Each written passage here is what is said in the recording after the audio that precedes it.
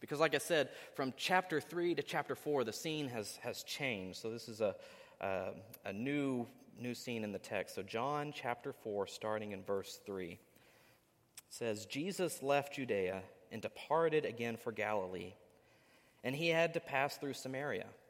So he came to a town of Samaria called Sychar, near the field that Jacob had given to his son Joseph. Jacob's well was there. So Jesus, wearied as he was from his journey, was sitting beside the well. It was about the 6th hour. A woman from Samaria came to draw water. Jesus said to her, "Give me a drink," for his disciples had gone away into the city to buy food. The Samaritan woman said to him, "How is it that you, a Jew, ask for a drink from me, a woman of Samaria?" For Jews had no dealings with Samaritans. So these first few verses in our text today, they set up a lot of context for us, which is really important. And you can even see a couple times that John even gives us a little extra context by the parentheticals that we see up there, the little parentheses. John's trying to fill in maybe some of the unknowns for us with those extra details. But let's start with the context. So I like maps and pictures. They're always good, right? I'm going to use this screen over here so the choir can see better. So Jesus was in Jerusalem, down here with Nicodemus, and he begins his way up to Samaria, and this is about where they believe that Sychar was. They know where that's the mountain of Gerizim, which is mentioned also later in this passage. And so that journey is roughly 30, maybe closer to 40 miles with, little zigs and zags along the way, but maybe about 30 miles as the crow flies. And so it's a little bit of a hike. 30 miles is no small distance, if you're on foot. So, it's probably been a day or two, maybe more. And so it also says in verse 4 that he had to pass through Samaria. And that's an interesting way to phrase that he had to pass through Samaria. Because while going from Jerusalem to Galilee up here, this is the most expedited way, right? That's the shortest distance between 2 points. But scholars indicate that most of the probably religiously strict Jews would have purposefully avoided Samaria. We'll talk about that, or why that is, in just a second. So what most of them would do would be to go east over here to the Jordan River Valley and then up so that they would avoid Samaria. So it's interesting that verse 4 says that he had to pass through Samaria because he kind of didn't have to. But it gives this sense that Jesus is on this mission. There's a deeper reason for why Jesus is going the way he's going. And I think it presents itself with this encounter that we'll see today. Something else that's interesting, so verses 5 and 6, it talks about Jacob's well. And I've actually got a picture. Okay, so in the 4th century, a Byzantine church was built at the site of where they know Jacob's well is, and you can go there and see this sign and see where Jacob's well is. I just think that's an interesting note when we can place, details in the text and actually things geographically in the real world. So if you chose to go there, you could find Jacob's well even today. But let's continue on in gaining our context for today. There's this, what the Samaritan woman says to Jesus. She says, "How is it that you, a Jew, ask for a drink from me, a woman of Samaria?" And then this is one of those places where John adds a little bit of extra details, and he puts, "For Jews have no dealings with Samaritans." Samaritans. So why did John say that? Why does the woman seem to question that as well? What's the deal between Jews and Samaritans? Why didn't they have dealings with one another? Well, there's a lot of history there, centuries worth of history. And you have to remember back to the Old Testament. So you had the nation of Israel, which was one kingdom under King David and King Solomon. And then after King Solomon, the nation split into two. The northern kingdom kept the name Israel, and its capital was Samaria, capital city. And then the southern kingdom was Judah, and it kept the capital of Jerusalem. Well, as the northern kingdom that was invaded and conquered by the Assyrians in 722 BC. So think 700, 7 centuries before Jesus, this kind of situation or this tension between the Samaritans and the Jews has its origins. Because as the northern kingdom was invaded and conquered by the Assyrians came and settled in the land. And then they started intermarrying with the people that were still in Israel. And so the Samaritans were considered this racially mixed group of Jewish and Gentile ancestry. But along with that, it wasn't just, okay, well, they just married. It's that the cultures and the customs intertwined. And so they had a lot of influence from the Assyrians. And there's one commentary, it says that the Samaritans had their own version of the Pentateuch. That's the first 5 books of the Bible, first 5 books of the Old Testament. So the Samaritans had their own version of the Pentateuch. They had their own temple on Mount Gerizim, which was on the map a few slides ago. And so instead of Jerusalem, they worshipped at their own temple. And they had their own lens, their own perspective, their own rendering of Israelite history. And these tensions often ran high between the Jews and Samaritans. And this commentary adds that Josephus, who was a early kind of historian, he was a Jewish historian, says that Josephus recounts fighting between Jews and Samaritans during Claudius's reign in the 1st century A.D., being so intense that Roman soldiers were called to pacify, he puts in parentheses, and to crucify many of the rebels. This hostility between Samaritans and the Jewish people was very real. There's a lot of tension between those, so much so that they would, battle and fight and get into conflicts with one another. The Jews also considered the Samaritans kind of religiously unclean because they had their own temple, because they kind of had their own spin on their history and their practices and all these things. The Jews viewed the Samaritans as unclean. And so when John says Jews have no dealings with Samaritans, that verb for have no dealings, it can kind of more specifically mean they do not share use of things. So think about what Jesus is asking here of this woman. When Jesus asks this Samaritan woman to share with him the water that she is pulling from the well, in the context of all that was actually a pretty radical thing to do. But there's a lot more to the context here.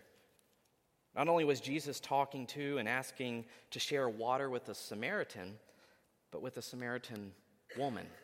Remember, this is the 1st century world, and in the 1st century, in this time and place in the world, the social norms indicated that it was improper, or at least highly frowned upon, for a man to speak to a woman in this sort of context, especially alone and out in the open in public with someone that's not, he's not related to or immediately connected with.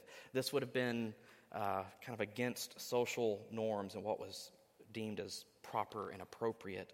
And we even see this later in verse 27 when the disciples come back from buying food and they see Jesus talking to this woman. It says that they were surprised to see him talking to her. It caught their attention. Like, whoa, Jesus, what's going on? They didn't question him on it, but it does note that they noticed it, that they were surprised by Jesus here. Something else the text gives us is the time of day. We see that in verse 6. It was about the 6th hour. How do we calculate what the 6th hour is? That doesn't mean it's 6 a.m. That's kind of how we calculate our time, our clock. How they calculated it was from sunrise. So if sunrise was about 6 a.m., the 6th hour would have been about noon, right? It would have been about the middle of the day. And why is this important? Well, because usually it's around the hottest part of the day, and it's also in the middle of the day. It wouldn't make sense for most women to go to the well in the middle of the day because they needed water for the whole day. So they would either go the evening before and be prepared for the next day and gather water evening by evening when it was cooler, and so they'd be prepared for the whole day. Or they would go early in the morning, and the same thing, it'd be cooler. They would have all day. But she goes in the middle of the day, when it's not so convenient, and when it's not as comfortable to go, and she's going there by herself. So why? Well, this is a pretty familiar story, so you may already know why and fill in the blank here, but I'm going to go ahead and just kind of talk about why. And this gets a little out of order from the order of the text because Jesus confronts her about it later, but I think it's important just to go ahead and place it here. We come to find out through Jesus that this woman has had 5 husbands, and the man that she is with now is not her husband. You know, we don't know how those or why those relationships failed. We don't know if it's because, she just had a habit or an inclination to marry men that just weren't good guys to marry. We don't know. Or maybe that, those marriages failed because of her own doing. Don't know. But I think that's not as important because I think the point is that it's pretty safe for us to assume that this woman had experienced failure in her life. She had experienced disappointment after disappointment after disappointment. And from her husband, she likely faced rejection, maybe even neglect, maybe even more, we're not sure. But I'm sure she carried around those emotional scars. I'm sure she carried around that baggage from her past. I wonder if this woman ever struggled with why those things happened to her. Why had her life turned out like it had? I'm sure it's not really what she wanted. I'm sure she wasn't proud of that. I wonder if she ever cried herself to sleep, wondering why she couldn't find the type of relationship that she craved. I wonder if this woman ever questioned whether she was beautiful enough or smart enough or capable enough. But here she is, going to the well in the middle of the day. She probably doesn't have the best reputation. No doubt she felt just the shame of her failures, and along with that, insecurity, pain, isolation. She probably felt judged and rejected by her community and maybe even her church or synagogue at that time. I'm sure she ached. I'm sure she longed to be able to go to the well with her jar when everyone else did, carefree and accepted and welcomed and respected. But as it was, she and her jar made the trip to the well there every day alone. And I wonder if that jar that she had to lug back and forth from the well, to and from the well, in a way was a daily reminder of her failures. It may have been that the weight of the jar was much more than just the physical weight of the jar, the physical weight of the jar and the water within it. I'm sure it carried with it much more weight than that, an emotional weight. Well, let's continue on in our dialogue as maybe we just kind of keep that in our minds. And this is where Jesus says to her, "Give me a drink." And she responds, "How is it that you, a Jew, ask for a drink from me, a woman of Samaria?" And verse 10 picks up with, Jesus answered her, "If you knew the gift of God, and who it is that is saying to you, 'Give me a drink,' you would have asked him, and he would have given you living water." The woman said to him, "Sir, you have nothing to draw water with, and the well is deep. Where do you get that living water? Are you greater than our father Jacob? He gave us the well and drank from it himself, as did his sons and his livestock." Jesus said to her, "Everyone who drinks of this water will be thirsty again. But whoever drinks of the water that I will give him will never be thirsty again. The water that I will give him will become in him a spring of water, welling up to eternal life." The woman said to him, "Sir, give me this water, so that I will not be thirsty or have to come here to draw water." Just like Jesus did with Nicodemus in the last chapter, Jesus speaks to this woman with this greater spiritual truth. Notice how she took Jesus' words of, this living water to be a material, physical solution to her problem, and her problem was having to go to the well each day. She says, give me this water so that I will not be thirsty or have to come here and draw water from this well. Jesus' offer to her, she's saying, that's going to meet my physical need. But, we may already read into this and say, lady, slow down. It's obvious that Jesus is speaking in metaphor. He's talking about himself as the living water. But before we jump to that, conclusion, I want to ask us, are we really all that different from her? Don't we usually, if not always, or most always, turn to material things to try to remedy our problems, or to try to satisfy our wants, or to try to mask our insecurities? Jesus talks about living water and offers to her living water, water that will become a spring of water welling up to eternal life.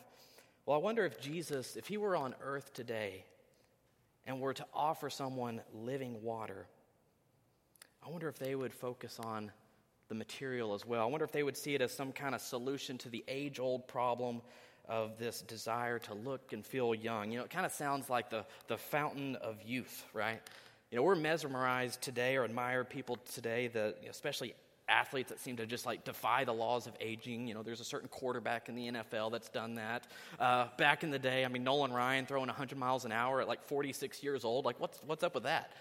We're like, how do they do that? I'm going to break my arm if I try to do that.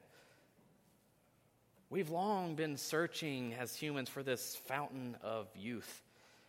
And so I thought, how long have we been searching for this? And so I asked Wikipedia, because that's obviously where you go to find all the answers. But it mentioned how in the 5th century, Herodotus apparently writes about such a fountain of youth. And on through the centuries, and even 1,000 years later, even in the 16th century, when Spanish explorer Juan Ponce de Leon traveled to Florida, it says that legend has it, here's a rendering of him searching Florida for the fountain of youth, because legend had it that the Native Americans had told him about this fountain of youth somewhere in Florida. Maybe that's why all the retirees go to Florida. They're all looking for the fountain of youth still. Maybe it's there. I don't know. Maybe they found something. They're just not telling us. But nowadays we don't search for a magic fountain of youth, or I think most of us probably don't. But don't we as a society, as a whole, spend a lot of money on altering the way we look in order to look or feel younger? Whether it's cosmetics or creams or plastic surgery or Botox or just other means of looking or feeling younger. I looked up, according to Business Insider in 2019, which was 4 years ago, the beauty industry was a $532 billion a year industry. $532 billion a year industry. And one report showed that in 2022, just this last year, it had risen to $564 billion. That's more than the total GDP of most countries on the planet. In fact, if the beauty industry were a country, it would rank 22 in total GDP. I also recently read an article, this was this past week, you may have seen it too, about a 45-year-old ultra-wealthy rich guy who is spending $2 million a year to try to reverse the aging process in his own body. He's trying. His goal is to have an 18-year-old body, but he's spending $2 million a year to try to do that. People are searching for this magic formula, that living water, but we're often missing the point. I don't mean to, pick on how we want to physically look or feel, but what about emotionally? What kind of living waters are we trying to seek there to make ourselves feel better? Sometimes we see this with how people post on social media or feel worth by how many likes they get or how many followers they can get. Maybe it's in how we spend money and just kind of buy things and spend money just to make us feel better. Studies have shown how our bodies release endorphins and dopamine when we purchase things. It kind of gives us a little bit of a high. Who hasn't bought something when you're just kind of bored? You don't have anything else to do and you're like, oh yeah, it kind of made me feel better. Especially with Amazon when you get it 2 hours later. It's like, makes us feel good when we buy something. Or there's other things, that we buy maybe that we do to impress others. To make our kind of reputation or what's presented on Facebook or wherever more impressive, to be more important, to be more accepted maybe by others. Maybe it's in seeking out relationships in order to try to fill a emotional void in our heart. It could be lots of things. I'm not going to go on into every single detail of what it could be. But if we think about our world today, we are the most wealthy, the most educated, the most scientifically and technologically advanced generation that has ever lived. And yet, are we really any happier than the generations before us? There are more people on the planet than ever before. I don't know what it's up to, like 8 billion, 7 billion, 8 billion, whatever it is. And there's more ways to connect with all these people across the globe in an instant. But yet we seem to be the most lonely generation that there's ever been. Are we really that much better off? And I think with the statistics on anxiety and depression and obesity and all these other factors, I think they would claim otherwise. That in fact we might just be the most insecure, the most stressed out and lonely generation that has ever lived. Especially for not even being in a time of significant economic depression or world war or something real happening. I think, why is this? Well, I think it's because so often we have sought out the material to fix our problems. We've tried to remedy our emotional pain and to satisfy our selfish wants and to mask our own insecurities. And we try to fix everything for ourselves, and in doing so, we turn away from God. We have turned away from God. And this isn't anything new in the Old Testament. God issues this judgment against Jerusalem. This is Jeremiah 2:13. It says, "For my people have committed two evils. They have forsaken me, the fountain of living waters, and hewed out cisterns for themselves, broken cisterns that cannot hold water." We are self-focused, and we want to try to control things for ourselves and kind of build our own cisterns, but they're flawed cisterns. It's not the source of living water. We try to distract ourselves with things, and at best they may temporarily band-aid our problem or make us feel better for the moment. But ultimately, all we're doing is focusing on the symptoms. We're not seeking to treat the real root of the disease. And that's where we need Jesus. Just like how the woman at the well sought husband after husband after husband to likely fill the void in her life, so we try thing after thing after thing to fill the void in our own lives. And what's the definition of insanity, or the kind of cutesy definition of insanity? Insanity is doing the same thing over and over again and expecting different results. That's kind of what we've done. We've done the same thing over and over, seeking the material instead of getting to the root of the problem, which is our spiritual longing and our spiritual need for living water. It's a worship problem that we have. And that's what Jesus opens the woman's eyes to, her need for a spiritual solution. Jesus said to her, "If you knew the gift of God and who it is that is saying to you, 'Give me a drink,' you would have asked him and he would have given you living water for your soul." I added that last part, but I think that's what he means. And then a couple verses later, "Anyone who drinks this water that we try to fill with our own cisterns, they will be thirsty again. But whoever drinks of the water that I will give him will never be thirsty again. The water that I give him will become in him a spring of water welling up to eternal life." Just like the Samaritan woman 2,000 years ago. We walk around, many people walk around with our jars. And we put so much effort each and every day to try to fill our jars that just keep going empty. And we do it again, and we try to fill these jars of our lives that just keep going empty. We try to fill them with everything that we think we need. And even as Christians, we do this. Because we're often so guilty, we fill our jars with everything else first, and then we say, oh yeah, Jesus in the church, where can I fit that? And so we do what we do with an overflowing trash can when we've got to fit a little bit more. What do? We kind of put our foot in it and kind of, mash it down. We, just make a little bit extra room. We say, oh, there's a little room on the side. Okay, there. All right, I found a place for Jesus. We fill our lives first with the other stuff. And we try to cram Jesus on the side with what's left of our day, our time, our energy. It's no wonder nowadays that church can feel like such a burden to go to, or such a burden to be a part of, or to serve in, or to make it to a Bible study or a Sunday school class. It's because we've filled our lives with so much else. There's barely room in our lives for the spiritual. And it's exhausting to do that day after day. It's exhausting to try to cram into the space of our overfilled lives our spiritual life. It doesn't feel like this living water that Jesus speaks of. All right, let's finish our text in John, and then I'm going to wrap it all up. So I'm going to pick up in John 4, verse 27.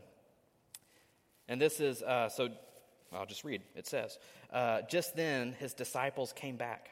They marveled that he was talking with a woman, but no one said, what do you seek, or why are you talking with her? So the woman left her water jar and went away into town and said to the people, come see a man who told me all that I ever did. Can this be the Christ? They went out of the town and were coming to him. So I want to pause there before I just do that last bit. Again, think about this woman. She had gone to the well at noon with her jar, as she probably did every day. It was her routine. She worked hard to fill that jar day after day. And likely it represented the weight of her failure and shame and insecurity, because every day when she had to pick that up, she was worried about what others might say or think of her. But did you notice in that last section that I read what she did with the jar? It says, so the woman left her water jar. She left it behind. At that moment, she didn't need the material water that filled that jar, because she had found the spiritual living water that was welling up from her soul. And that's all that we need. Ultimately, that's everything that every person's soul longs for. And as Christians, we know about living water, but sometimes we're still clinging to that jar and all our extra stuff, and we try to pack our faith into it. But really what we need to do is set that jar aside and focus on Jesus. We need to draw first from Christ, who is our living water. Jesus wants to be the source of the life within us, and to be the foundation for everything that we are and everything that we do. It starts with Jesus, and we build on top of that. We don't have our jar and fill it up and then cram Jesus in the side. We start with Jesus and build from there, everything that we do. Jesus doesn't want us to exhaust ourselves trying to pack in and cram our lives together, but he wants us to live into a new life in him, because he is the fount of living water. And when we begin from there and we live for him and we serve him, it's not burdensome. It's not exhausting, but rather it's life-giving and it's sustaining. So a few questions to ponder. Do you feel tired? Do you feel like the weight of your jar is too much? Are you only trying to pack things in as best you can? Do you agonize under the burden of pressure and stress or shame even? Friends, put the jar down and follow Christ. Reprioritize your life. Live into the new life in Christ. Begin with him. And that probably means saying no to things. We're terrible at doing this. It probably means saying no to things. And it probably means having your kids say no to things. That's even harder. Is it really worth that they be involved in everything under the sun? Think about how you can really help them build a foundation of their life on Christ. How can we help them prioritize their faith? Because ultimately, what's going to serve them better throughout their life and in the life to come? Be nourished by the living water of Christ and leave that jar behind and build your new life in Christ with purpose. I want to close with the final reading here, because we see this woman changed completely from avoiding everyone to now living with purpose. And so I'm going to pick up again with verse 28, but I'm going to take it through verse 42. So the woman left her jar and went away into the town and said to the people, "Come, see a man who told me all that I ever did. Can this be the Christ?" They went out of the town and were coming to him. Many Samaritans from that town believed in him because of the woman's testimony. "He told me all that I ever did." So when the Samaritans came to him, they asked him to stay with them, and he stayed there 2 days, and many more believed because of his word. They said to the woman, "It is no longer because of what you have said that we believe, for we have heard for ourselves. We know that this is indeed the Savior of the world." That woman went boldly forward and told others her testimony about Jesus. She didn't have a degree in theology or biblical studies. She had her story. She had her testimony that was simply about her encounter with Jesus. It wasn't that she had a perfect past, but what she now had was a new present and a new future. And through her, God used her as an instrument of his grace for others to come and listen for themselves and to inquire about Jesus for themselves, which led them to then have their own experience with the living water. They said, "It is no longer because of what you have said that we believe, for we have now heard for ourselves, and we know this for me is the Savior of the world." Friends, my encouragement is that we may all know the gift of God and ask Jesus for his living water, and that we would do what the Samaritan woman did: set down our jars, build our lives on Christ, and share with others about the encounters that we have with Jesus. And I want to end with just this one or two verses from Isaiah. "Behold, God is my salvation, and I will trust and will not be afraid. For the Lord God is my strength and my song. He has become my salvation. With joy you will draw water from the wells of salvation." May God's grace fill you with his peace and joy and love, both now and forevermore. Let's pray.